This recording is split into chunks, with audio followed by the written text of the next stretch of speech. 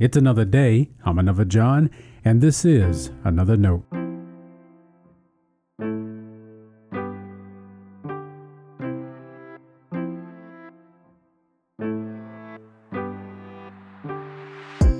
Today's edition of Another Note is titled Movers and Shakers. Our scripture reference today is Titus chapter 1, verses 1 through 9. As always, may the Lord add a blessing to the reading and hearing of His holy word.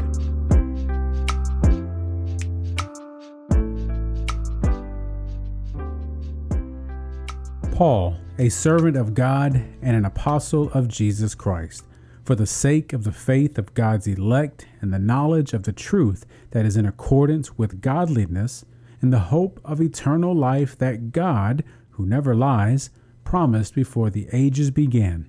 In due time, He revealed His word through the proclamation with which I have been entrusted by the command of God our Savior.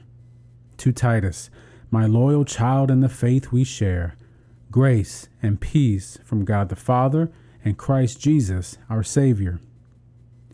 I left you behind in Crete for this reason, so that you should put in order what remained to be done, and should appoint elders in every town, as I directed you, someone who is blameless, married only once, whose children are believers, not accused of debauchery, and not rebellious.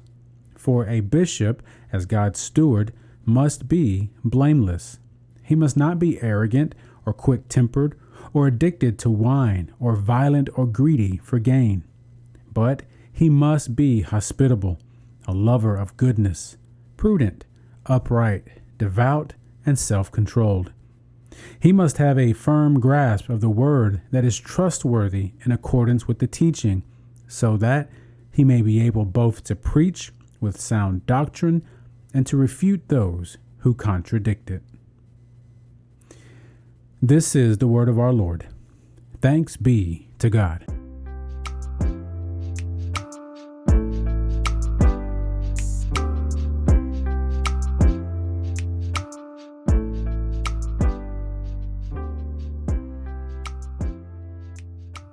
In the United Methodist Church, meeting your new pastor starts with the introductory meeting.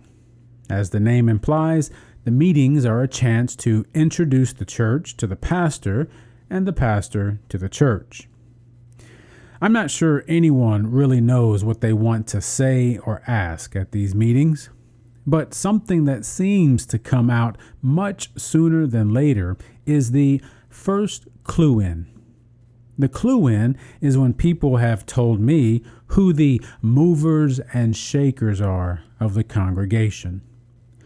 I appreciate the gesture. The assumption is the pastor may want to get things done. These are the people to help make that happen. To be sure, some things need moving and other things need shaking.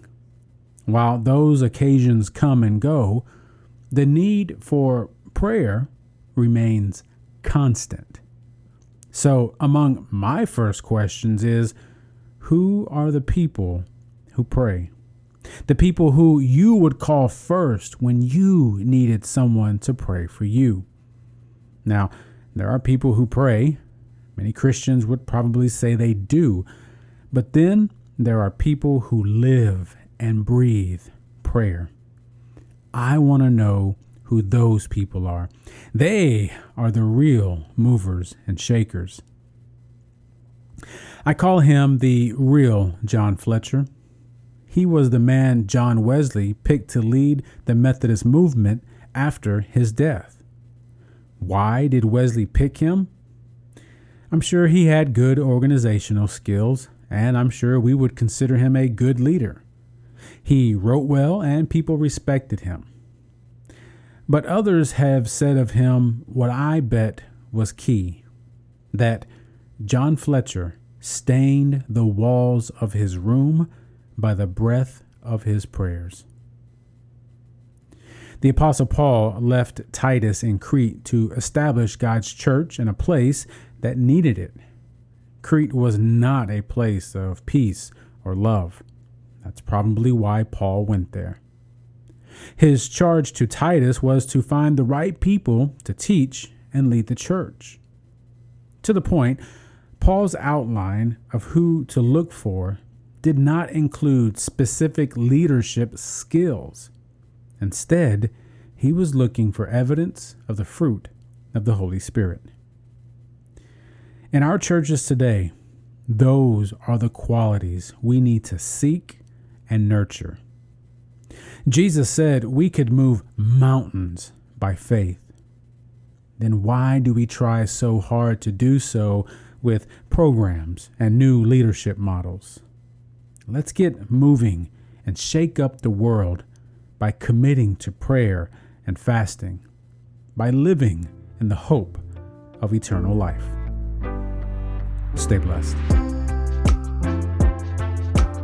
Now, before you go, let me make sure you know I love you and you are a blessing to me. Thanks for listening to another note. I hope it helps you live a life worthy of the calling you have received. Let me know if I can pray with you and help us reach others by sharing today's devotional or leaving a review wherever you listen as a podcast.